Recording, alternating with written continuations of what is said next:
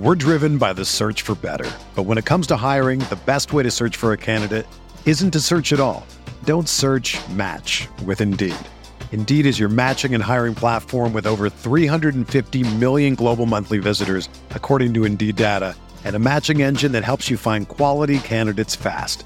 Ditch the busy work. Use Indeed for scheduling, screening, and messaging so you can connect with candidates faster. Leveraging over 140 million qualifications and preferences every day, Indeed's matching engine is constantly learning from your preferences, so the more you use Indeed, the better it gets. Join more than 3.5 million businesses worldwide that use Indeed to hire great talent fast. And listeners of this show will get a $75 sponsored job credit to get your jobs more visibility at Indeed.com/Blue Wire. Just go to Indeed.com/Blue Wire right now and support our show by saying that you heard about Indeed on this podcast. That's Indeed.com/Blue Wire. Terms and conditions apply. Need to hire? You need Indeed. The baseball season is go, go, go. It's nonstop, relentless for every night, 6 straight months, and then hopefully another month in October. You also have work, friends, family, and a million other things going on. That's when you reach for a Coors Light. It's made to chill. There's only one beer out there that's literally made to chill, and that's Coors Light. I mean, the mountains on the bottles and cans even turn blue when your beer is cold. Is there anything better than opening up your refrigerator after a long day, seeing that icy cold Coors Light can or bottle in your fridge? The answer is no. There's nothing better. That's why when it's time to chill, you choose Coors Light. It's mountain cold refreshment made to chill. Coors Light is the one I choose when I need to unwind. So that's why when you want to hit reset, reach for a beer that's made to chill. Get Coors Light in the new look delivered straight to your door with Drizzly or Instacart. Coors Brewing Company, Golden, Colorado. And as always, celebrate. We are breaking down all aspects of Yankee baseball. This is the Bronx Pinstripe Show with your hosts, Andrew Rotondi and Scott Reinen. Let's go.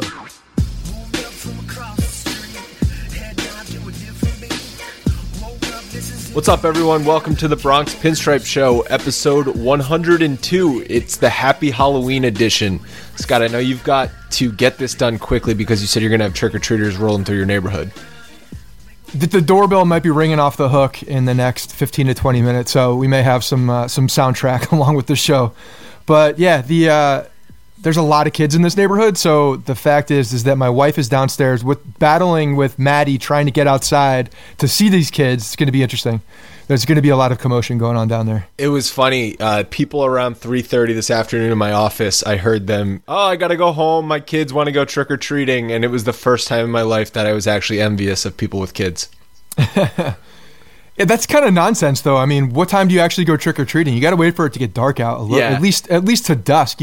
I feel like it's kind of a gyp when I see people out there with their kids in the daylight. Like, it's just not you need the full experience. I remember going after dinner when I was a kid.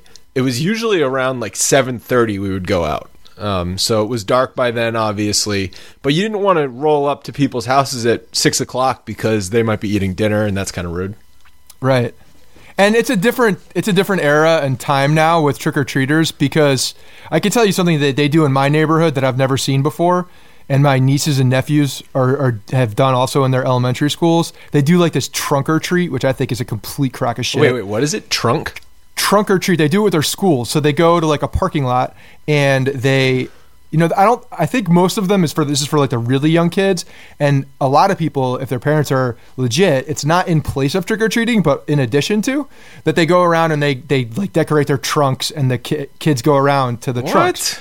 That's a thing. And then the other thing is that's become a thing in my neighborhood. Everybody goes out to mostly they go out to the end of their driveway and like hang out with their chairs. Some people bring out like a little fire pit, and like everybody in the neighborhood kind of hangs out. And the kids go around, rather than going up to the house, they go to the end of the driveway. You can get away with that in Virginia Beach in October. You're not getting away with that in the Northeast. No, why? In October, it's not that bad. Yeah, I mean, that's the whole point. It's pretty cold out tonight. It's pretty cold tonight. It's like 45 degrees right now here. Oh, really? And people are out there with their like fire pits and going. Yeah, I mean it still gets cold, but I don't know. I've never seen anything like that. It would definitely when I was in North Jersey, that never ever happened. So who knows? And I also saw you dressed up Maddie like Joe Torre. Maddie's sad face bears a drastic resemblance to Joe Torre's face. It's that droopy puppy dog face. It was serious. It was she was in the moment. She hit it perfectly. I was not expecting to actually get it done. I was like, I'm gonna give this like 2 minutes of my time, and if I can get this stupid jacket on her and put this stupid hat on her head, and it'll actually work, then it'd be a funny picture. It actually worked. I retweeted it from Yankees podcast, and I said, hopefully Scott Proctor doesn't see this because he's going to have PTSD. Yeah, my wife actually took it, and she put a side-by-side picture of Joe Torre that is scaringly like very close. Nice. I'll have to send that out. Yeah, it's pretty good. You should tweet that. I will. So I want to thank the listeners of the podcast for reviewing the show on iTunes and or wherever you may be listening. I know I was talking to somebody on Twitter who said he doesn't listen in iTunes, he listens in Google Play. So, and I don't even never been in the Google Play platform. I'm sure there's a whole rating and reviewing system there too. But what I think we want to do going forward is if you guys give us a 5-star review and write a review and it's funny or it's got a good story or it's a good take or somehow entertains us in the slightest, we're going to give you a little shout out on the podcast. Because again, I can't stress it enough how much this helps the show. If you just search Yankees in the podcast app, we are on the first page, but we are still behind some key podcasts. One of them works for the New York Daily News, and I want to tackle that. I want to get that number one spot. And the more ratings and reviews we get, the better we can move up those ranks. So let's read a couple of these. This first one is from Ali STN, and he or she says, if you're a Yankees fan and have been wondering what you're going to listen to Monday mornings, or in this case Tuesday, wonder no more. This show made me a Ref Snyder fan and a Judge evangelist, a Headley hater, and an Ellsbury truthist. Still love Tanaka and Eovaldi. He'll come back from the ashes, mark my words. And I love that. I thought the Ellsbury truthist was awesome. It's really becoming very apparent that people are picking up on the on who we love, who we hate, who you hate, and like really hate, and just keep hating and hating and hating, and the guys that I apologize for, week in and week out. So I love the fact that there's confidence of Eovaldi coming back, because I believe it too. I think he's going to come back as a dominant reliever, though. Personally, next year that'd be a quick recovery. I don't think next year is not. No, maybe. I mean, for a World Series, maybe it'll be like a Kyle Schwarber type scenario where the Yankees are going to be in the World Series next year, and Nathan Eovaldi's going to come and close the door at the end of the game. You heard it here first. Yeah, hot take. Next one's from Eddie C85. He says, been a Yankees fan ever since I was a kid, and I randomly met Reggie Jackson at a concession stand who was very disappointed they only had ice cream and not yogurt. He says, but I digress. Living in Ohio, I'm surrounded by Indians and Reds fans, so it's nice to have my source for Yankees. I don't know if there's any other Yankee podcast, but don't bother looking. So, Eddie, thank you. And the immediate thing I thought of when he told that story about Reggie Jackson being pissed off that they only had ice cream was in Seinfeld when Bette Midler wanted pineapple Italian ice. I mean, that whole scenario just shouts the Seinfeld episode. It sounds like it is like from the lost writings of Larry David. That's pretty awesome, and I love the randomness of it too. Yes, perfect. Any more random stories? Definitely leave them in the review section of iTunes. Yeah, love the randoms. Yeah, any kind of humor in there is perfect. This is awesome. I love hearing from you guys too. It's a lot of fun. I mean, we pretty much did our first 100 episode without asking for any of these reviews and stuff like that. And I think Andrew and I have big plans for the show, and we want to take it to even more levels and get you guys more people on the show and do more things. So the fact that you guys are doing this and you've been listening for the past 100, again, we've said this 100 times, but we really do appreciate it. It's so much fun hearing from you guys, because then with the podcast, Andrew and I are talking to each other. We hear from you guys on social media and such, but hearing in the reviews and you guys reaching out means a lot to us, and it makes it a lot more fun for us. All right, we got one more. This one's from Sam in New Jersey. He says, as a dyed-in-the-wool St. Louis Cardinals fan recently relocated to the New York City area, I was looking forward to rooting for a local team with a long and colorful winning tradition. It says, sorry, Mets, only room in my heart for one NL team.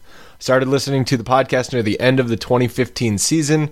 I haven't missed an episode since. I've become a Yankees fan over these past 2 seasons, so you can't accuse me of jumping on the bandwagon. And he says that obviously because there's not really much of a bandwagon to jump onto these last 2 years. He says, Bronx Pinstripes keeps me in the game. Thanks, guys. Keep it up. Yeah, I love it. Love the fact that that we're able to help. So that's awesome.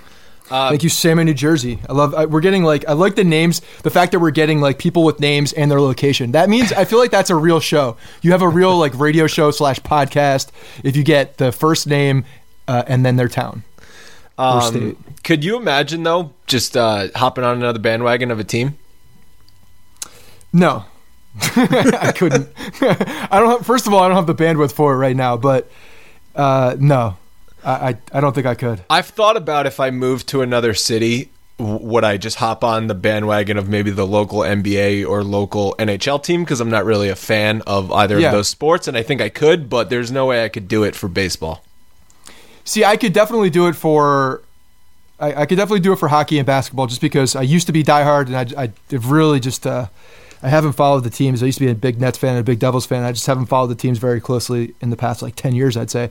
But so those are the two. I agree with that. But I guess if I moved to LA, I would, and it was a National League team, and there was, I could go to Dodgers games. I would probably go to Dodgers games and pull for the Dodgers in the National League. Totally. So I understand it when you have a split in the leagues and you're very far away from your favorite team's town. And as you were just talking about that, I realized that we have someone from Bronx Pinstripes who did that exact thing, moved to Washington D.C. and is now the biggest Nationals homer you'll ever meet. I've never met a bigger Nationals fan in my life ever.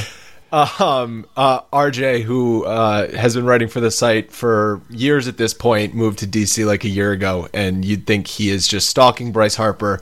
The guy goes to more Nationals games than I go to Yankees games. Oh yeah, he's huge. He loves Bryce Harper. He did love Bryce Harper before that, and he was very excited the fact that all the rumors are about Bryce Harper coming to the Yankees. So maybe he's just trying to push that along and move him towards the Bronx. He's yelling from the stands at this point. Now I feel like he'd be upset about that, though. That's true. Might be some salty feelings. It's going to get weird for him. So let's get into some World Series talk. Thank God it went to a Game 6, because last year's World Series, as happy as I was that the Royals won, I was pissed off it only went 5 games. Just not much drama in a 5-game series. So the fact that the Cubs were able to push it to a Game 6, it'll be tonight as you're listening, Game 6, is huge. And I think it's huge for the sport, because this has been one of the most highly rated World Series in the last few years. Actually, the highest since 2009, which was the year the Yankees and the Phillies were in it. And something crazy, it beat Sunday Night Football on Sunday night, Cowboys-Eagles, by 32%, which is unheard of, that the NFL would get beat out by Major League Baseball like that, especially a pretty good matchup. Yeah. First of all, Game 6 is tomorrow night, by the way. It's Tuesday night, I think. I'm pretty sure there's a travel day. Yeah, but it's tonight as people are listening. Oh yeah, I forgot. We're back in time. I went next level on you. God, yeah. Usually you warn me about that kind of crap. I can't keep up with that. Okay, yes. So, I'm totally thrown off now. I don't even know what day it is.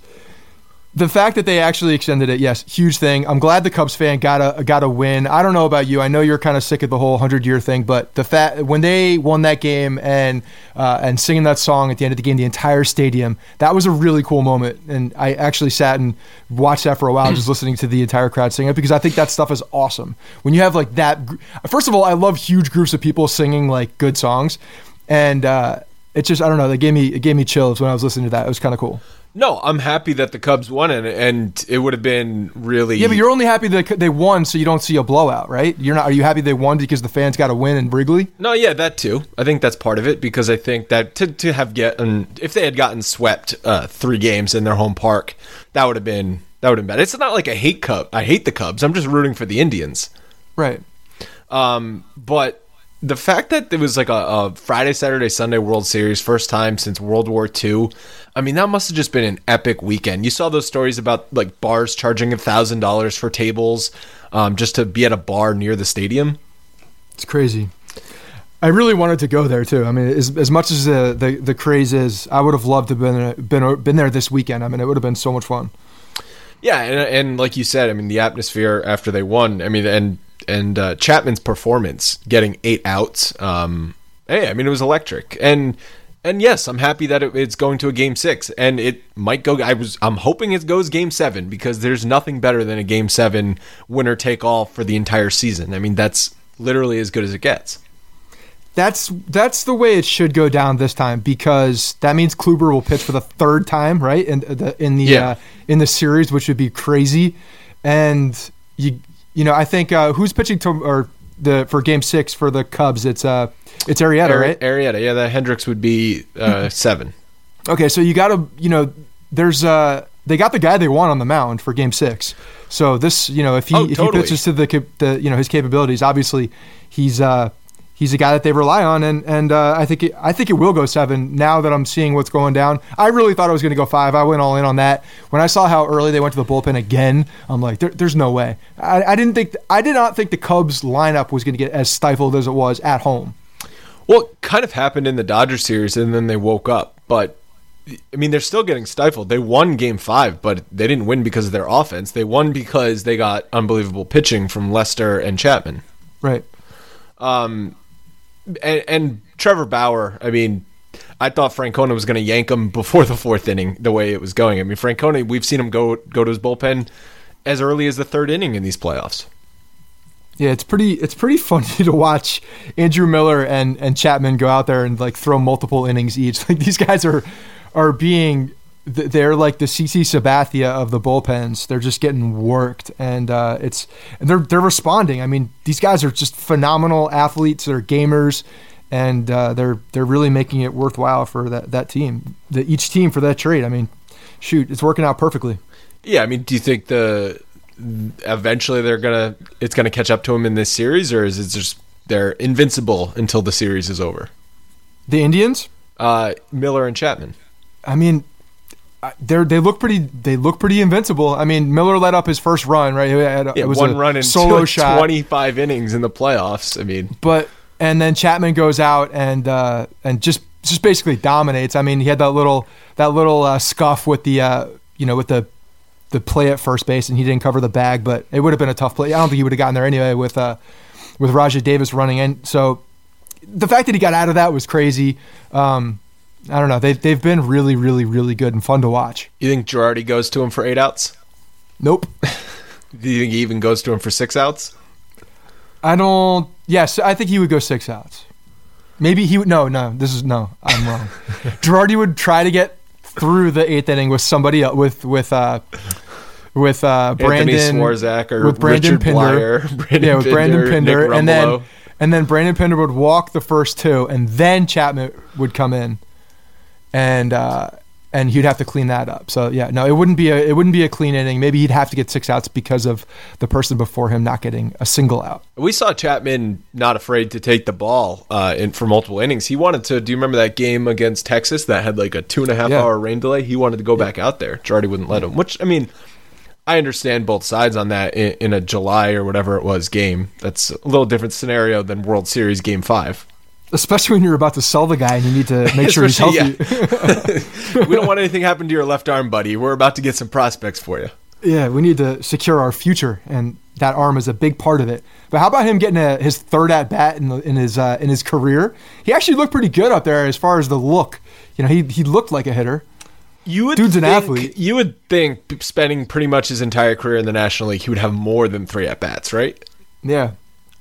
I would have thought that, but I guess when you're coming in the 9th inning, I mean, there's only certain very special circumstances where you blow the lead and then you'd come back to pitch the 10th, or it's an extra inning game and you got to pitch more. So there's unique situations why a closer would have an at bat. Right, because Mariano only had 1 in his career, and it was an RBI walk.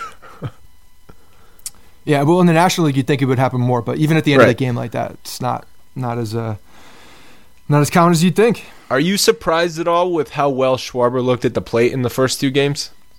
Not really. 6 months off, though. I mean, the dude didn't play for 6 months. And last week on the podcast, I incorrectly said he got hurt in the 2nd game of the season. It was like the 5th or 6th game. Okay, I mean, big mistake there. No, I own up to my mistakes. All right, I mean, he was in. I know he was only in. He went to Arizona Fall League for a little bit. He wasn't there long, but I mean, if you heard, he was taking thousands of reps off of the pitching machine. I mean, like, dude had to stop so his hands wouldn't be down to the bone. He got like a month's worth of spring training pitches in 4 days. Yeah, he was getting ready, and I don't know. When you look at that guy, you just know that guy's going to be ready. He's a gamer. He looks like a gamer. He looks like he's born to hit the ball. So no, it didn't surprise me. Kyle Seaball hit ball. That's all that's going through his mind. He's got a one-track mind. I think he's pretty focused on that. And that hurt them. The fact that the doctor wouldn't clear him to play the outfield and put that bat in the lineup. Francona put Santana out in left field everywhere. He put him in left field. He put him at first. Yeah, first start in the outfield. I can't imagine Schwarber would have been any worse than Santana in the outfield. But I don't think it was because he couldn't play out there. I know the doctor didn't clear him. But even if they told him, hey, just jog for the ball, right? Your bat is worth it for us. Absolutely, that would have been. I think he would have been able to do it. I mean, I have no idea. So, I'm completely talking out of my ass. There's a whole thing. Obviously, people are saying it's bullshit that the Cubs don't have home field advantage because they had the best record in baseball, and MLB's stupid for having the All-Star game decided and blah, blah, blah. But I actually think the fact that the Cubs will have Schwarber in the lineup for 6 and 7 might even be an advantage. See, I'm actually when you have the series set up like 2-3-2, which I can't stand. First of all, I really don't like it. If you lose a game, one of those first two games, the home field advantage, if there is one, shifts like dramatically, extremely dramatically, because of the next 3 games at the other team's field. I don't know why they don't do 2-2, 1-1-1. Because baseball is meant to be played every day, not off day play. Fine. So there's with Chicago and Cleveland. Chicago. Yeah, I mean, you don't have to do it. It's a 5-hour drive. It's probably a 30-minute flight. If it's New York and Los Angeles, I can understand there being people crying about it. But first of all, both teams have to do it. Second of all, it's too many games in a row in a short series, in my opinion. I mean, granted, we saw what happened. It didn't matter because Cleveland came out and hit. So, and the argument is in baseball, does home field advantage really matter? And we talked about this last week. Fenway is one of the only parks. Yankee Stadium would be one probably just because of the right field. The team was built for that. But also, I think it matters for AL, NL because the teams are specifically built to be played in that. That's true. So maybe in an ALCS or an NLCS, it doesn't matter. But I think in a World Series, it matters a lot. Yeah, that's a great point. That's a great point. I think that supports my argument even more. The fact that they should be, and that's the way it used to be. I don't know, when did that change come about? I forget what year. No, it's always been 2-3-2. Are you sure? NBA and NHL does alternate in the last 3 games, but MLB has always been that way. I thought MLB had the 2-2. It used to be the championship series was 5 games up until the wild card era. Yeah, now I think I'm confusing the different sports, but I don't know. I don't like it. I'm not a big fan of it. What I'm saying is it actually. I don't like it. I don't care. I don't have any reasons behind it. I don't like it. That's it. You just don't like it. I just don't like it. The eye test. It doesn't pass the Scott. Doesn't pass the Scott Ryan smell test. No, I'm a baseball purist, and that's my purist. No sabermetrics for that guy. No. But what I'm saying is it actually might benefit Chicago that they get to play with the DH because then Schwarber can be in the lineup. No, I see that now. But the fact he would have been in there a game earlier if they went back to Cleveland. I don't know. Now that Kyle Schwarber is able to be in the lineup, though, that to me it's a different dynamic. And just having him there's another energy. I feel like these guys really feed off of him and feed off the fact that he's there and in the lineup, and it just kind of amps them up a little bit more. So I think it's an X factor. Yeah, it sure is. And I think the fact that he almost hit one out of the ballpark in game 1. He had a couple hits and an RBI in game 2. That totally changes the dynamic of that lineup. It goes from a very good lineup to a great lineup if he's hitting. He's potentially their best hitter. Well, he is. He's definitely their most feared hitter. And you're seeing guys around him. I mean, Zobrist in those first 2 games was crushing the ball. And I got to believe a lot of that was he's getting better pitches because he was hitting in front of Kyle Schwarber. And the fact that Schwarber's hitting behind him and was actually hitting, he didn't start off well because Pete Rose was coming in saying he's going to strike out 3 times.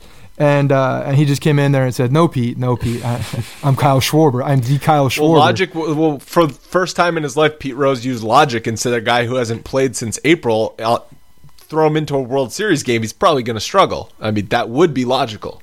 I know, but if I'm Pete Rose, if I thought the way if I'm looking at the way I would think Pete Rose would think, I would think he would say, a hitter is a hitter. It doesn't matter. This guy's going to go up. He's a gamer. He's going to hit. He's a pure hitter. You just went like 12 layers deep. You went like, if I was thinking like Pete Rose was thinking, if he was thinking, I didn't know he was thinking about it. I was trying to catch myself back up to it. Yeah, I was trying to go make sure I did a 360 on that one. Well, you know who's not hitting well and not hitting like Kyle Schwarber is Jason Hayward. Why the hell is that guy so bad all of a sudden? It's not all of a sudden, though. That's the problem. He's got the weirdest baseball reference page. The dude was an MVP candidate his rookie season. He won Rookie of the Year, I believe. MVP candidate in Atlanta, and been a steady decline since then. He's only 26 years old. You figured this would be his prime years, 26 to 30. That's your prime. But he looks like a fish out of water. I mean, the dude can't do anything right at the plate. And he came up in so many big situations in the 3 games in Chicago and failed every time. Yeah, I mean, what was it last night? He got a hit. I mean, was it an error? I don't know. He got on in the last inning, and he ended up stealing a couple bases. It was game 4. No, it was last game. He got up, and he was on third. He stole 2 bases in the 8th inning, I believe it was. Oh, okay. It was a hard hit ball. It may have been an error. It may have been. I don't know if it was an error or not. Either way, yes, he's a fish out of water because the dude's not that good. I didn't understand the contract in the first place because. Well, no, but we justified it by saying at least they might be overpaying him per year, but at least they're overpaying him for his years when he's in his prime. I get that, but he wasn't that great of a player before he signed that contract. I agree. That's the problem. He was overpaid. There was a Aaron Hicks effect here. There was a little bit of this guy's got so much potential. He's entering his prime. He was really good a long time ago. Maybe we can catch this, and they just haven't. He's just not that good. So he's a plus defender. He's a good defender, but I'm telling you, he's Aaron Hicks. Okay, you're going to be Brian Cashman. I'm Theo Epstein in this scenario.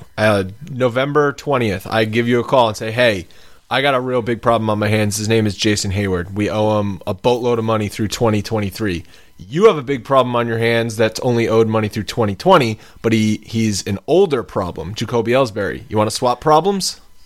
No, I do not want to swap problems. The fact that I want nothing to do with your 2023 player that you have handcuffed for another 7 years. No, thank you.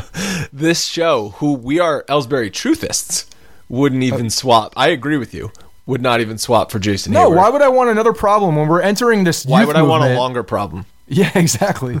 Because at some point, they're either going to dump him or they're going to find a trade where a lot of the money's eaten by the Yankees. I think this is going to happen at some point. But no, I don't want that problem. No, I agree with you. And I don't want them to ever sign a guy like Hayward for that long and for that amount of money. Just don't do it. He has an opt-out in his contract after year 3, but he's not going to take it. Well, here's the thing. Unless he has a balls year next year. So he's making I think $20 million per year. So he's going to have banked $60 million plus whatever he's made in his career. What if he's just so freaking unhappy in Chicago he wants to get the hell out of there? There's no way. With that team, I mean, they look like they're having so much fun. How can you be unhappy with Javi Baez on your team? That guy looks like unhappy because you get booed every time you go to the plate. Who gives a shit? He's going to get booed anywhere he goes. I think people give a shit. Okay, so he's going to get booed in another town when he signs another contract. He's going to get booed somewhere else. He's just still going to get booed. He's not going to get better. It's not going to improve his play. I would rather play with a young team who's on the rise, that's at their peak, than be shipped out. And he knows how much money he's going to make after that for sucking. Would it really shock you, though, if he has a balls year, like you just said, in his opt-out year? Because players tend to do that from time to time. Yeah, they do that. And yes, it would surprise me because I don't think he's that good. He's just so bad. He's just not that good. Yeah, he wouldn't even do steroids, right? Maybe he did, actually, and that's why he got paid. He did it really well his freshman year, his rookie year. Last bit about the World Series is that do you think that the Cubs fans kind of celebrated a little bit too hard when they made the World Series? And I mean, the Cubs players are cocky going into Game 6. So you would think they're up 3-2, not down 3-2. But as far as fans go, do you think they kind of counted their chickens before they hatched? No, because I don't think they know how to act. I don't this is think so they, foreign to them. This is so they're being overtaken by their joy from every level, and when you see the team and what they did, over the regular season, and you see the potential and how young they are, it's probably impossible for you not to get like completely crazy excited. So the fact that, coupled with the fact that they've never seen anything like this ever, is a dangerous it's a dangerous tandem as a fan, because you have nothing but like really high expectations, because all you have been is burned by bad teams, and now you have a really good young team who's dominated the regular season. You got to almost expect like, okay, it's finally coming to an end. Well, you didn't see Cleveland Indian fans celebrate like they just won the World Series when they only made it. No, but the Cavs just won. They've been to the World Series before. They've had teams that were closer. Granted, it's been still a lifetime for a lot of their fans too. It's just different. It doesn't have the same storyline, and I think that's what a lot of people are getting annoyed by, is the fact that everybody thought the Cubs were just going to walk through this because the Cubs haven't won in 100 years, and this is the year they're going to win it, and that's it. Well, they forgot about the Cleveland Indians. I mean, the Cubs this year were the best team in baseball. There's no question about that. But I think we're learning that they're not an all-time great team, and I think that's what they were made out to be for most of the year. Well, I don't even know if that's fair, because a lot of these guys are getting their first time in the postseason, like deep postseason. So sometimes that doesn't go well the first time, and you kind of have to get used to what's going to happen in the postseason. And it's different from the division series to the league championship series to the World Series. I mean, it's different levels of play, obviously, different levels of pressure. They would have gotten that out of the way last year when they got swept by the Mets. But that's the thing. It was the same team last year. Yeah, mostly. The fact that they get to the World Series, they got past that hump, though. Now they're in a new hump, and they're realizing that it's not as easy, because in baseball, what we've seen over the past, however long, the hottest team going into the baseball, the one that catches fire and is playing the best, is usually the one that wins it, and that's Cleveland right now. Well, the Cubs fans will know how to act next year when they most likely are back in the same position, because that's the kind of team they have. All right, let's get into some mailbags. The reason we're getting to mailbags already is because we got a few good ones with a lot of different Yankees topics. So let's just move right to mailbags. First one comes from Joe's McFly, who is a loyal podcast listener. I talk to him on Twitter quite often. He says, happy 102nd. Got a podcast and a Yankees question. With you guys well on your way to 200 shows and now a loyal following, what were some of the challenges you had getting the podcast off the ground? Time, content, etc. So this is a different type of question than we normally get. We'll touch on it quickly and then get to his Yankees point. So think back to, what was it, March of 2015 when we launched this thing? Yeah, so it was you and I had talked about doing something like this for a while, and we've had the website had been going for 4 or 5 years at that point, and this was kind of the next progression. I had a podcast before we had started this called Behind Sports, and I interviewed people in sports, like executives and things like that. And I did about 50 episodes of that the year before, like for a full year. So I had some knowledge of like the podcast behind the scenes stuff. So I think we had a little bit of a head start with the back end stuff. And then honestly, as far as like the content and stuff, I don't know. I thought it came pretty natural for us to find topics, especially in season the first year. And, the timing, I mean, definitely we had some technical issues here and there, but nothing completely crazy. I think it was pretty smooth. I remember one time we tried to record and Skype was so awful. My internet connection was so awful that after like 5 or 6 times of not being able to do it, we just said, screw it. And we ended up doing it the next day. Yeah. I mean, I think we've had that a few times, because we do record on Skype. If you don't know, this is like it's an all digital call online, and sometimes Skype sucks and the sound sucks, and it sounds like we're like on different planets.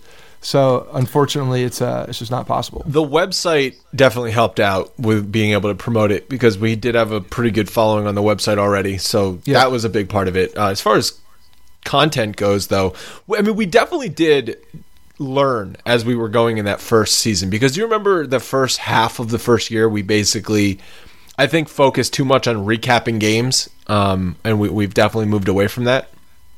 Yeah, we've definitely we're not as systematic anymore. We're definitely hitting on topics, and then you and I mean, we have notes every week that Andrew primarily does the notes, and then I'll add to them here and there. But Andrew primarily puts notes together for the show, and just a little background on what we're doing, and then what happens every single episode is we go off on tangents and we start going like left and right and like way off the show notes and then go back. So yeah, but we allow that to happen now because it's natural and it's better conversations than us just sticking to, hey, the Yankees played the Blue Jays today and they did this, and then next game. So yeah, those tangents make it go from like a 50-minute episode, which is what we shoot for every week, to an hour and 20-minute episode, which is basically what it's been for the last 6 months. Yeah. Yeah, and as far as time goes, we kind of make do with it. I'll race home after work, so we record on Monday afternoons, or if we're recording on the weekends, we usually accommodate around the Yankees game. So it's been pretty seamless, I think, for the past 2 years. I think it has been pretty good. All right, Joe's Yankees question, he says, I'm getting annoyed with people saying, I hope Clint Frazier is getting is looking at what Miller is doing. First, he wasn't the only person in that trade. Frazier was a top piece, but wasn't Major League ready yet. It irks me that on things like ESPN Radio, they say he's only going to be a 280 hitter, as if that's some sort of slight. Anyone here would like to sign up for a 280 outfielder with speed and red marketable hair? First of all, I read that first and I thought it just said remarkable red hair. That was the first thing I saw, which could also be applicable because it is remarkable red hair. I mean, they're pretty good locks. Maybe it was, and when I copied it over, who knows? It's remarkably red. So yeah, they're gorgeous. It's a gorgeous head of hair. I mean, Red Thunder. I hope he doesn't cut it too much. So it's a great question because did you see that a couple weeks ago? I think it was during the ALCS. Frazier tweeted that his mentions blow up every time Miller comes into the game. Yes. It's obviously with Yankee fans just saying, you better be good because look what Miller's doing. Do you think the fact that Miller won the fact that both Miller and Chapman, you can make a case that if their team wins the World Series, they're going to be the MVP of the World Series, is pretty crazy. Especially if you figure that Chapman will probably get into both games if the Cubs win and get the saves. And I'm assuming Miller's going to have a big part in the next game if they win another one, Cleveland. So each of those could be World Series MVPs. Is that added pressure on the prospects that the Yankees got back? I think to an extent. I mean, when you're not playing baseball, you're looking around and you're on Twitter and you're seeing all these things. So I mean, you know the situation. You know that these guys, especially being in the World Series under such a heavy spotlight and how well they're doing, you know what the situation is. So whether you're Gleyber Torres or Clint Frazier, it's in the back of your mind at least at some point. But I don't. The way that I see these two kids make up is like Frazier, I think he's laughing at it. Like he calls it out on Twitter, so it doesn't seem like it's really bothering him at all. I don't think he really puts too much behind it. And then Gleyber Torres, this is a kid that came over from 16 years old from Venezuela who's been working his ass off to get to the major leagues. You think he's really concerned about who he got traded for? I don't. I think he's in Arizona right now focusing on baseball and trying to get to the Bronx and do as best as he can. So I don't really think – I think it's mostly us and people talking about it rather than the actual player themselves. I definitely agree it's mostly fans saying it. But the fact that Frazier is a lot closer to the major leagues than Torres, I think plays a factor. Because I think more casual fans know who Clint Frazier is than they know who Gleyber Torres is. And because we are going to hopefully see Frazier in the next year, he's going to be linked to that Andrew Miller trade. It's going to be right there on screen the first time he gets called up. Fans are going to say, oh, this is the guy that they got for Andrew Miller. Whereas we might not see Gleyber Torres until, say, 2018 at the earliest, probably more like 2019 or 2020.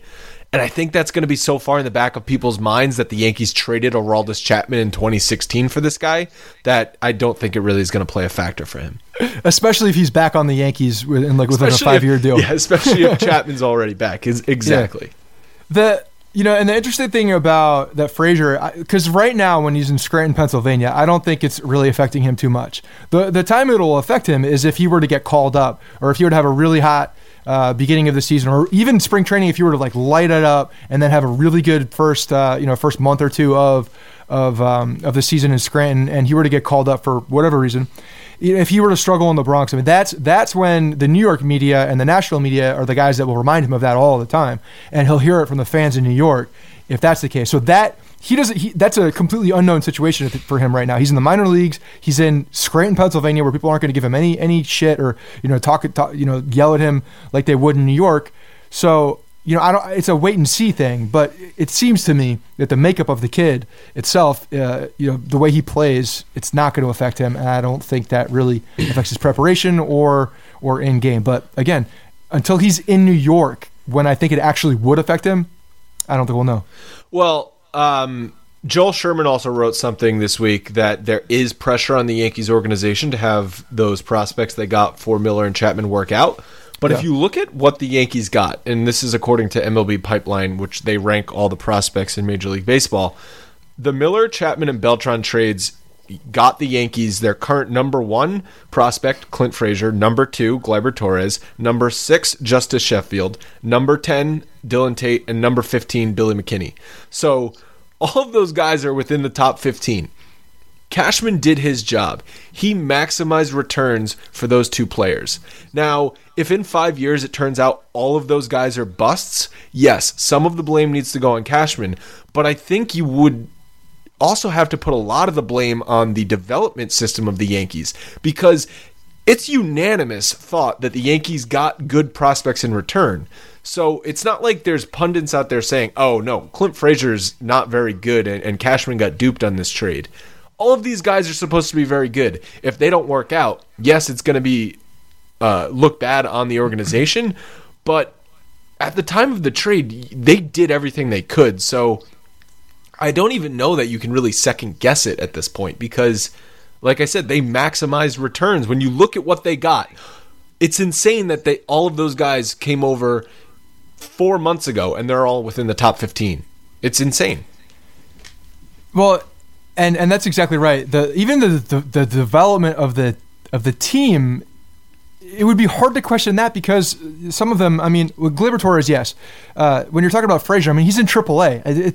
You can do a lot of things for a guy early on. When you get to AAA, like, yes, there's going to be adjustments, but it's going to be a lot on the player and the fact that he's just progressing through the system and making the progressions that he's supposed to make. So I know people will look back on these guys, on this trade, and I think most of the public opinion will go on Brian Cashman. Nobody will talk about any of the coaches. Nobody will talk about what happens in the minor leagues. It'll be on Cashman. No one knows their names. Yeah, exactly. And that's part of the job description as GM. You're exactly right, and I think Brian Cashman welcomes that. And I think the fact that he got these guys, I mean, obviously you and I are on the page where I think he's going to look back. People are going to look back and be like, I can't believe that he did this for rentals. And I mean, Andrew Miller is a rental plus, but Chapman was a half a season rental, and they got Gleyber Torres, who's the number 2 prospect in the system and who's lighting up the Arizona Fall League right now, and who, I mean, the Indians and the Cubs are still talking about these trades that, yes, the Yankees, we gave up a ton, and yes, the Yankees did very, very, very well. They're still talking about the players that they gave up and how well the Yankees did. And those guys are in the freaking World Series. Both of those teams, you can argue, I mean, maybe the Cubs get there even without Chapman, but the Indians certainly don't get to the World Series without Andrew Miller. Right. And so you see the 2 top headliners are both doing well. And, to the question that Joe's McFly was asking and what he was getting angry about as well was the fact that Frazier, that he was getting irked that ESPN was like, oh, Frazier's only going to be a 280 hitter and that's what you got in return? Okay, first of all, let's get something straight. When did we start getting angry at 280 hitters in this day and age? Everybody's okay with the strikeout and the low batting average as long as the ball goes out of the ballpark. But you're saying and kind of like talking shit on the fact that a guy's a 280 hitter. Dave Winfield was a 280 hitter. I'll take a 280 hitter all day long with some pop. All day long. So I feel you on that. If this kid's a 280 hitter with pop, I would absolutely sign up for that all day long. This year on the Yankees, do you know who hit 280? Didi. Do you know how many players hit 280 on the starting lineup? One. Yeah, one. And do you know who that was? Didi. Carlos Beltran. Didi didn't finish above 280? 276. So I think the Yankees would welcome a 280 hitter. Yeah, no doubt. Well, I mean, again, this is what I was when Joe's was talking about that on Twitter, and I was like, and we've talked about this. It is the forgotten stat. It's the one that nobody cares about anymore because all you nerds, all you sabermetric nerds, and I'm talking to you, Andrew, and your friends, are worried about all these other Who are my friends? The sabermetric people that you guys hang out. I don't know. You're in some chat room talking about nerd things for baseball. Chat room. What is this? 1999. You're on. What was that you're video? On those internets. No, you're on Blab talking with your boy. What was his name? I forget his name. Dill. Bill Dill. You're talking with Bill Dill about what Jose Ramirez's war is. No one knows what the hell we're talking about right now. So there's this thing called Blab, and it's basically like live Skype, so people can join in and join your podcast or Skype hangout, or whatever it may be. It's Periscope with more people. Yeah, exactly. Scott and I tested it one night, and we were just like messing around with it, seeing if maybe we would use it for the podcast. We got one person to join. His name was Bill Dill. He had a top hat on, and it looked like he was calling from a closet from a mental institution. And he had Valentine's Day balloons in the background, still inflated with helium, and this was August. Yeah. We probably spent a half hour talking to him though. It started getting weird and interesting, so we definitely hung out for a little bit. We need to find those lost tapes. Yeah, they're there. They're alive somewhere. Actually, I think Blab went under, so maybe they're not. Oh, maybe really? Shocker. Yeah, maybe they're gone forever. What I was gonna also say though about the 5 prospects they got within the top 15 for those guys, I think prospects nowadays are more well known. 15 years ago, prospects weren't mainstream. I mean, people might have read about them in the newspaper when a trade would happen, but now you can literally look up what a prospect does every day on the internet. So you can follow these prospects and you can know step by step if they're progressing or not. There's a million websites dedicated just to prospects.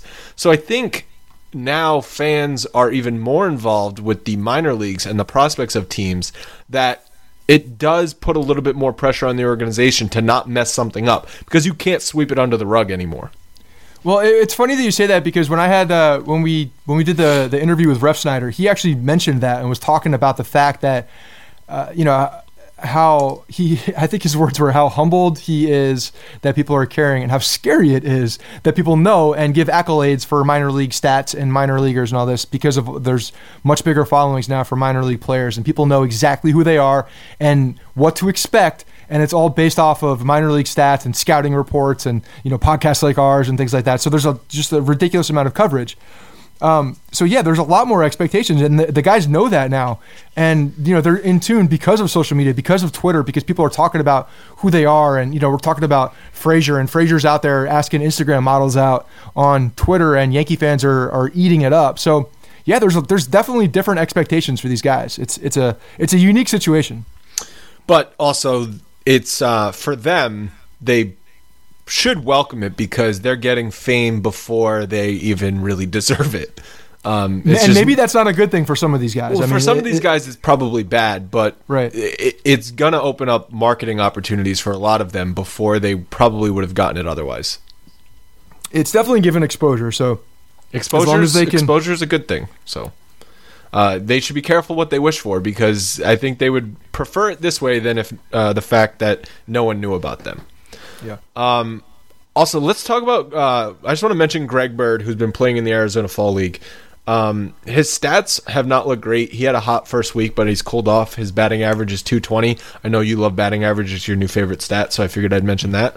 My new favorite stat, it's a new stat. You're bringing batting average back. Yeah, I am bringing it back. I'll do that. It's wild. Bill James is hating you right now. You're going to keep going? Okay. Anyway, the biggest thing for Greg Bird is that he's healthy and playing. So I don't really give a crap what his batting average or his RBIs or whatever.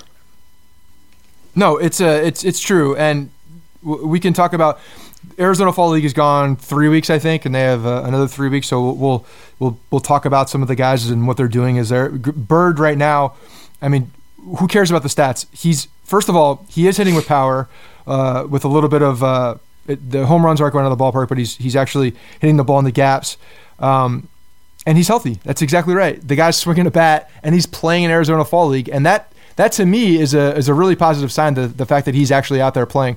I was a little surprised that they actually sent him there, to tell you the truth, knowing that he's going to be the starting first baseman next year, or at least most likely going to be. So I'm surprised. It's not a very Yankee move. He had the surgery about a year ago, right? No, it was a few weeks. It was a few weeks after the season ended, wasn't it? Maybe I'm forgetting the timeline now. What I'm thinking is that, I mean, they took their time with him, and they were smart to do that because he's only 23, 24 years old. They didn't want to rush anything. So this is a perfect time to get him back into game shape before he has the pressure of walking into spring training 2017 as the Yankees starting first baseman. Mark Teixeira is not there anymore. It's Greg Bird's position, and first base for the New York Yankees is a big frickin' deal. So, hey, let's get his feet wet before he has to be thrown to the wolves in spring training. I absolutely get it, and I agree with the decision. I think it was a smart decision, and I think it was a good decision, but it's, to me, very un-Yankee-like. I mean, if you look at the other guys in the Arizona Fall League that are on the Yankees, you're looking at Dylan Tate, Torres, Caprillion, and JP Fireisen, and these guys, and Duar, if we're butcher his name for the second straight week. But these guys are... It's Andujar. These guys are all, double A and below ball players. This is Greg Bird's a major leaguer, so the fact that he's playing in Arizona Fall League to me was surprising.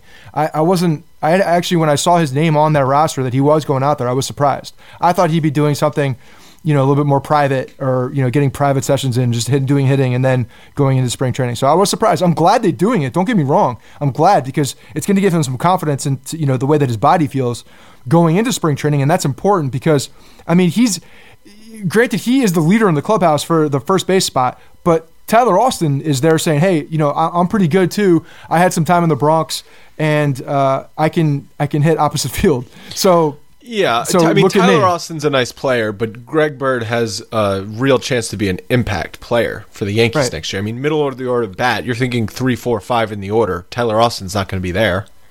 Even more surprising when I saw his name on the Arizona Fall League that he was there. But again, I'm glad they're there. I'm glad he's doing it, and it's a, maybe it's not a remarkable change for the Yankees organization, but I don't know. It seems like something that the Yankees wouldn't do in the past.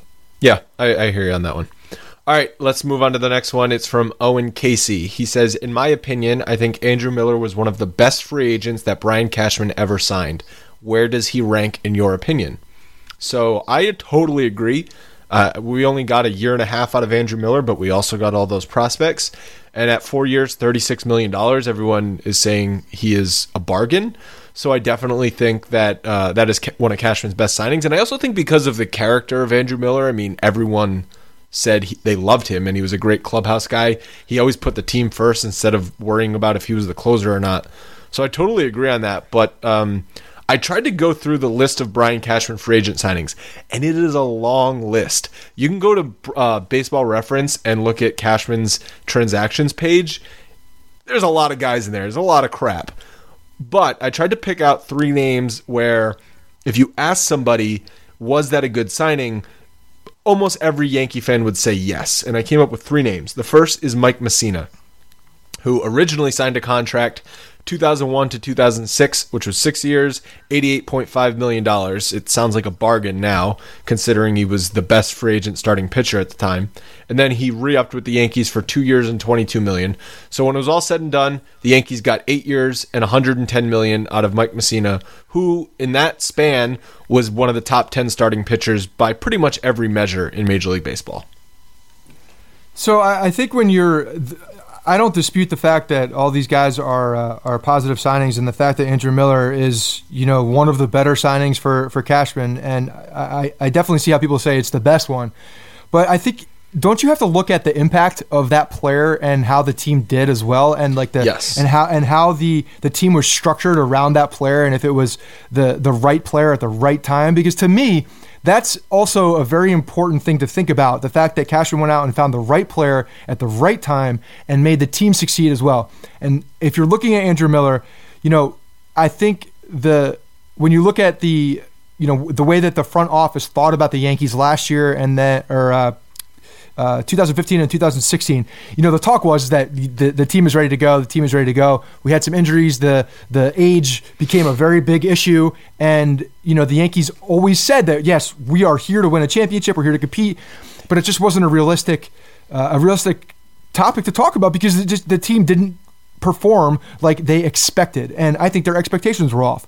So I have a hard time saying that he was the best one because, they didn't win anything when he was there. And yes, he was there and did very well. You're going to blame relief pitcher for not winning? The guy did everything he could to... I get it, but I'm saying if I'm talking about Brian Cashman's best free agent signings, I'm also looking at the impact that guy had on the team and how the team did as well. I totally agree with that. So when you look at Mike Mussina, they never won a World Series with him. So I think that is a slight. I think if they won one World Series with Mike Mussina, he would unanimously be the best free agent signing Cashman ever made.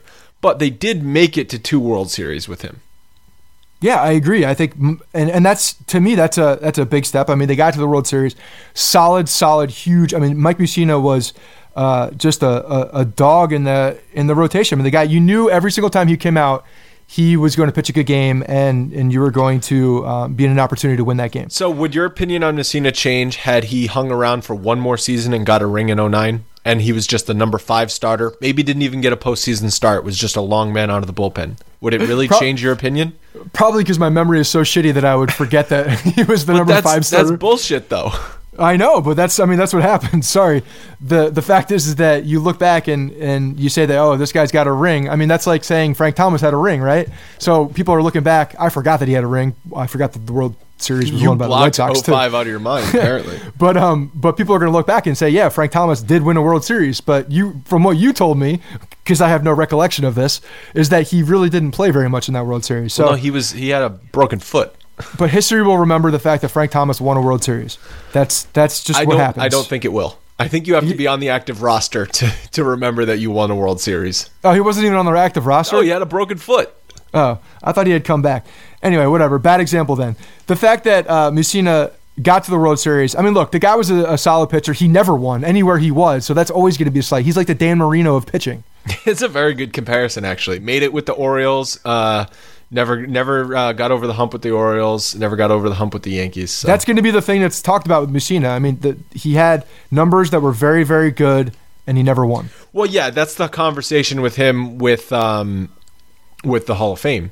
Say he had won. Say the Yankees won the World Series in 2001. All that has to happen is Derek Jeter catches one bloop, or a number of different things that have to happen. Mike Mussina is one of the aces on that staff.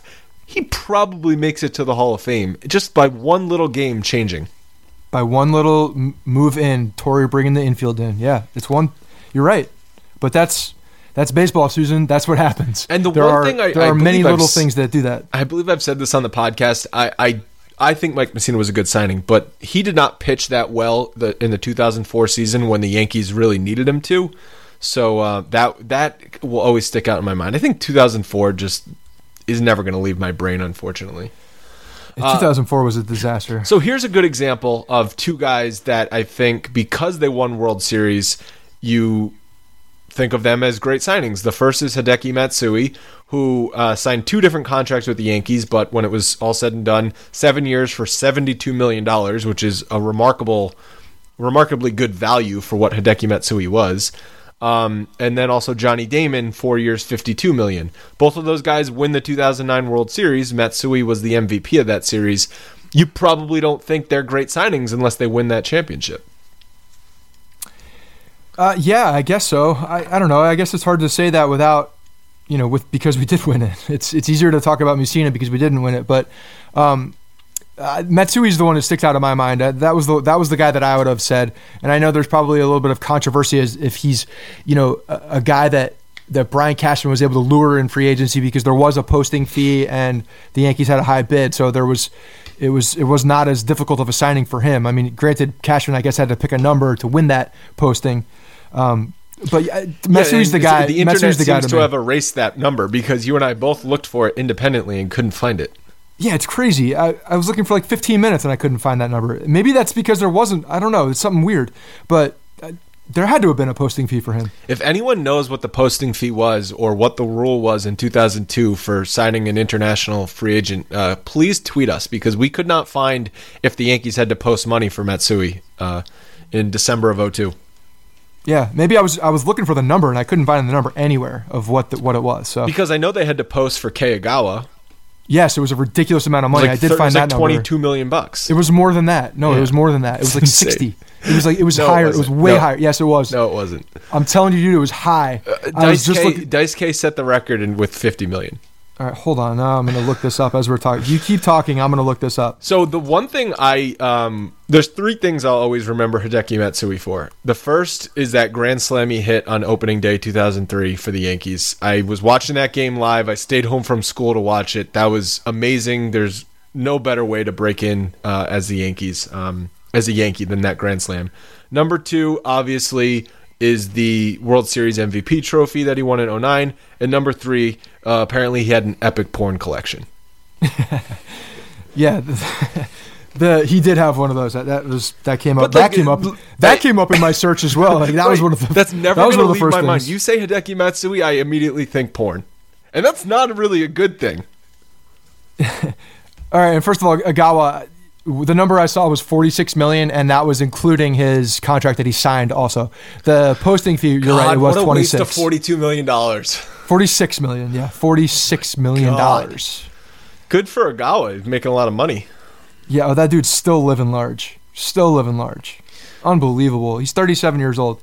He's a freaking year older than me. That's annoying. So the Yankees moved on from Matsui after 2009, which I disagreed with because they ended up bringing in Nick Johnson, who immediately got hurt.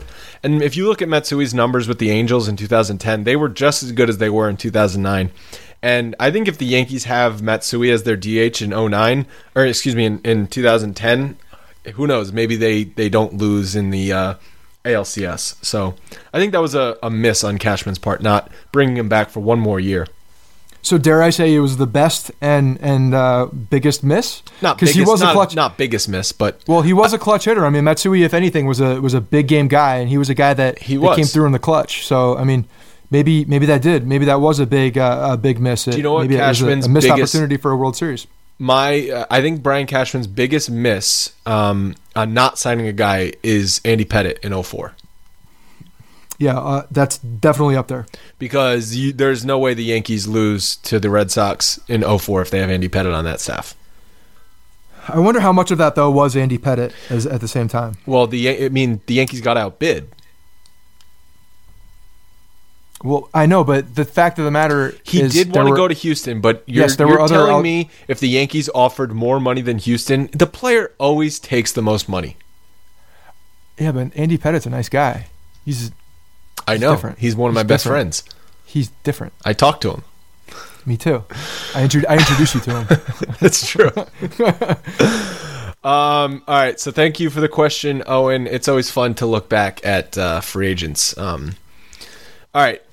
Last question is a Twitter question from Jack at JTFS_ on Twitter. Don't know if you've done this before, but I'd like to know where you rank Jeter amongst the all-time Yankees. So in order to answer this question, imagine baseball ceased to exist today, and in 100 years, there's like a book written about baseball and the Yankees. Try and rank Jeter in the all-time Yankees. So nothing is happening in the future, but just what we know of Jeter and looking back. Where would you rank Jeter in the all-time greats of Yankees? Okay, this is one of those questions. It's like, what's your favorite movie? And I'm like, well, I have like 10 of them because I can't just pick one. I have a favorite comedy. I have a favorite like action. I have a favorite drama. To me, it's just one of those things that's absolutely impossible to do. So what I would say is that he's probably top 10. And one, I'm of the thinking that you can't really even rank eras personally, because when you talk about eras, there's so many different things that happen in different eras, and the way that the game was, and then just the way the world was in different times. It's very difficult to put and compare a player from the 1940s and 50s to a guy who played in the 80s or a guy who played in the 2000s. So that being said, in my lifetime, he was one of two. Him and Rivera were the two most influential Yankees, I think, in my lifetime. But I can't speak to how how influential the guys like Yogi Berra, Mickey Mantle, Babe Ruth, Lou Gehrig, Joe DiMaggio. Like, I didn't see these guys play. I see their numbers; they're ridiculous. The amount of championships they won is ridiculous. So I don't know how you can possibly put one above the other. Well, it's tough for us because we never watched those guys play. So all we can go on is what was written about them. And you're right. You're totally right about comparing eras. I mean, Lou Gehrig and Babe Ruth didn't play with any black players. So right. That's I know they were the best players of their era. Or Hispanic players. Not or very many Hispanic players, exactly. I mean, some of the best baseball players in the world were not playing in the same league as those guys. So I still would rank them higher than Jeter, but it's tough when you think about the fact that Babe Ruth was playing when there was no TV, and all footage of him is he's running around squatty in fast motion, because that's the footage we have of the guy. So it's tough to compare Jeter to Babe Ruth. But so you'd rank him in top 10. I would definitely rank him in top 10. I would probably rank him 7th. I mean, it's such an arbitrary number, no, though, it's not. because I got my why? list. You've got it figured out. Yes. Babe Ruth, number 1, because he's the most famous baseball player ever. Quickly, I need to give a quick Babe Ruth stat because I need to circle it back to today's World Series. I don't know if you heard this in the post game, but now his name is eluding me. Who's the second baseman for the Cleveland Indians?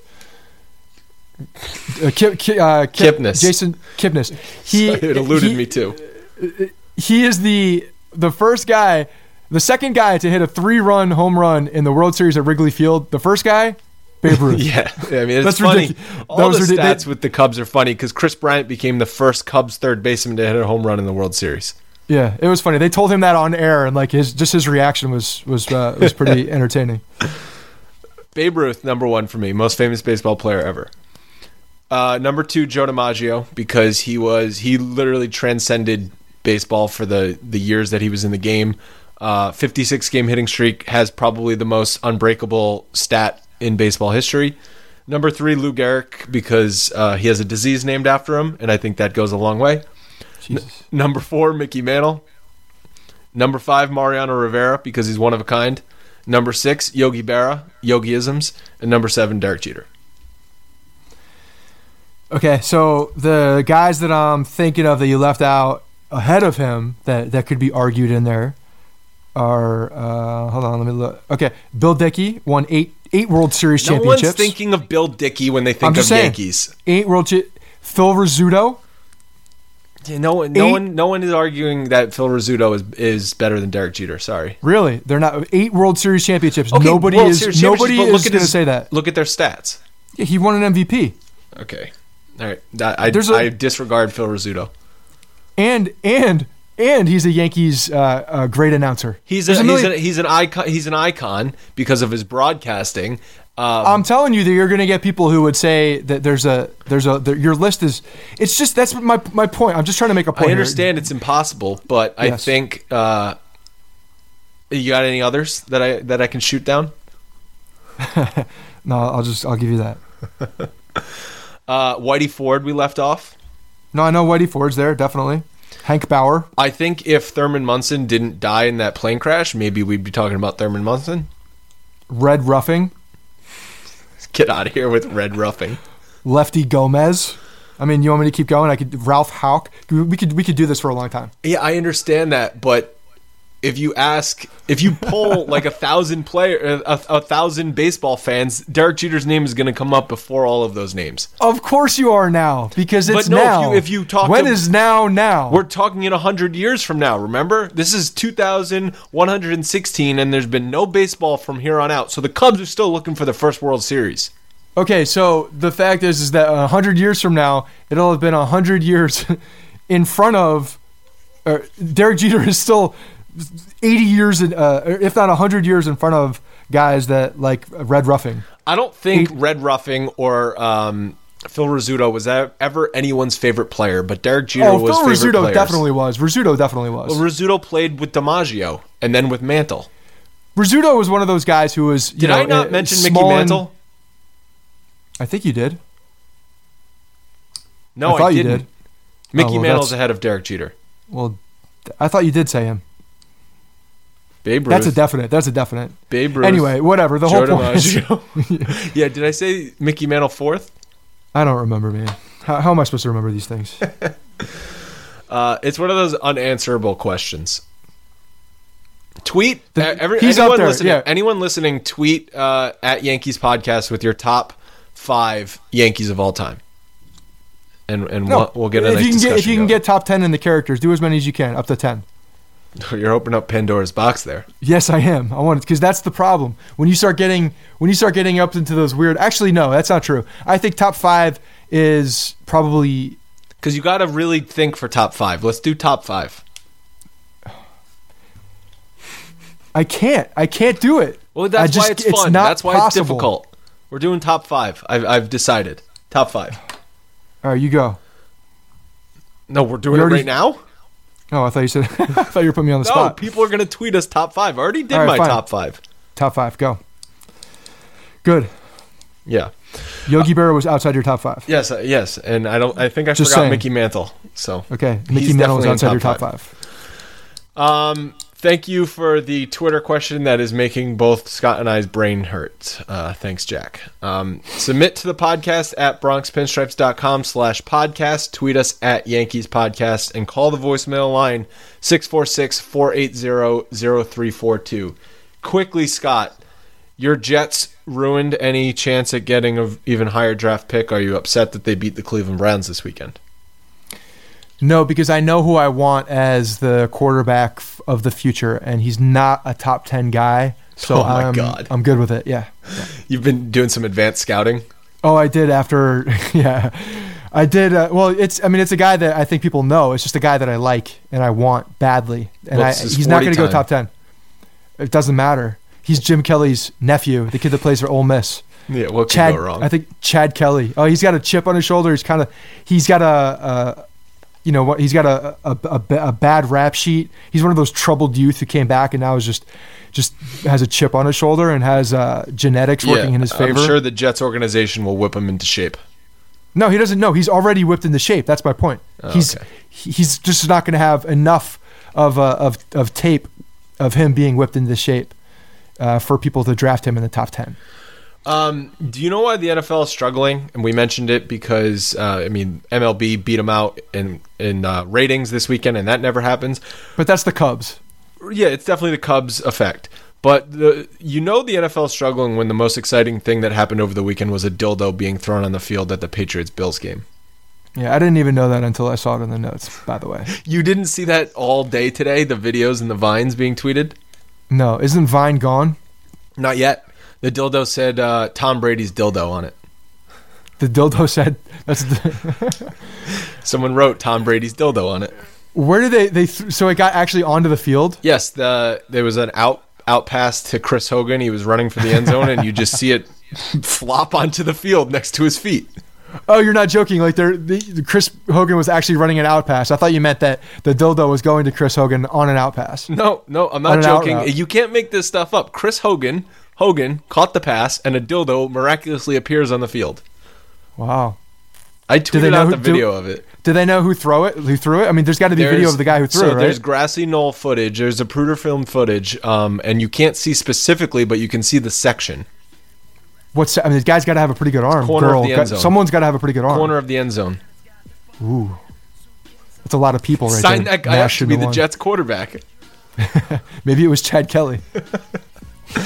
He's already trolling the Patriots. I love it. That might have been him. They were playing the Bills.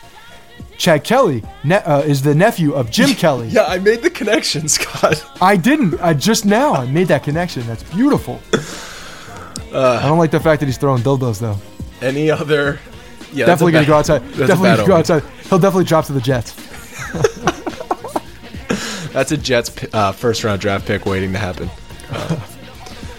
Any other NFL or even Yankees thoughts before we get out of here? No, I got nothing else. Again, guys, tweet top 5 Yankees to @YankeesPodcast. I'll retweet some of the good ones or any of the crazy ones if you got red roughing in your top 5 like Scott does. Other than that, thanks for all the mailbags, and we'll talk to you guys next week. Hey guys, thanks for listening to the Bronx Pinstripes Show. Make sure you find us on iTunes and subscribe so you can get all new episodes directly onto your phone. If you do like the show, we'd love for you to take a minute and give us a 5-star rating and review in iTunes. It really helps us out and allows us to create more shows. We're on Twitter @Bronx Pinstripes and the same on Facebook. You can always find us there talking Yankee baseball. Thanks again, guys, for your support. Really appreciate it, and go Yankees.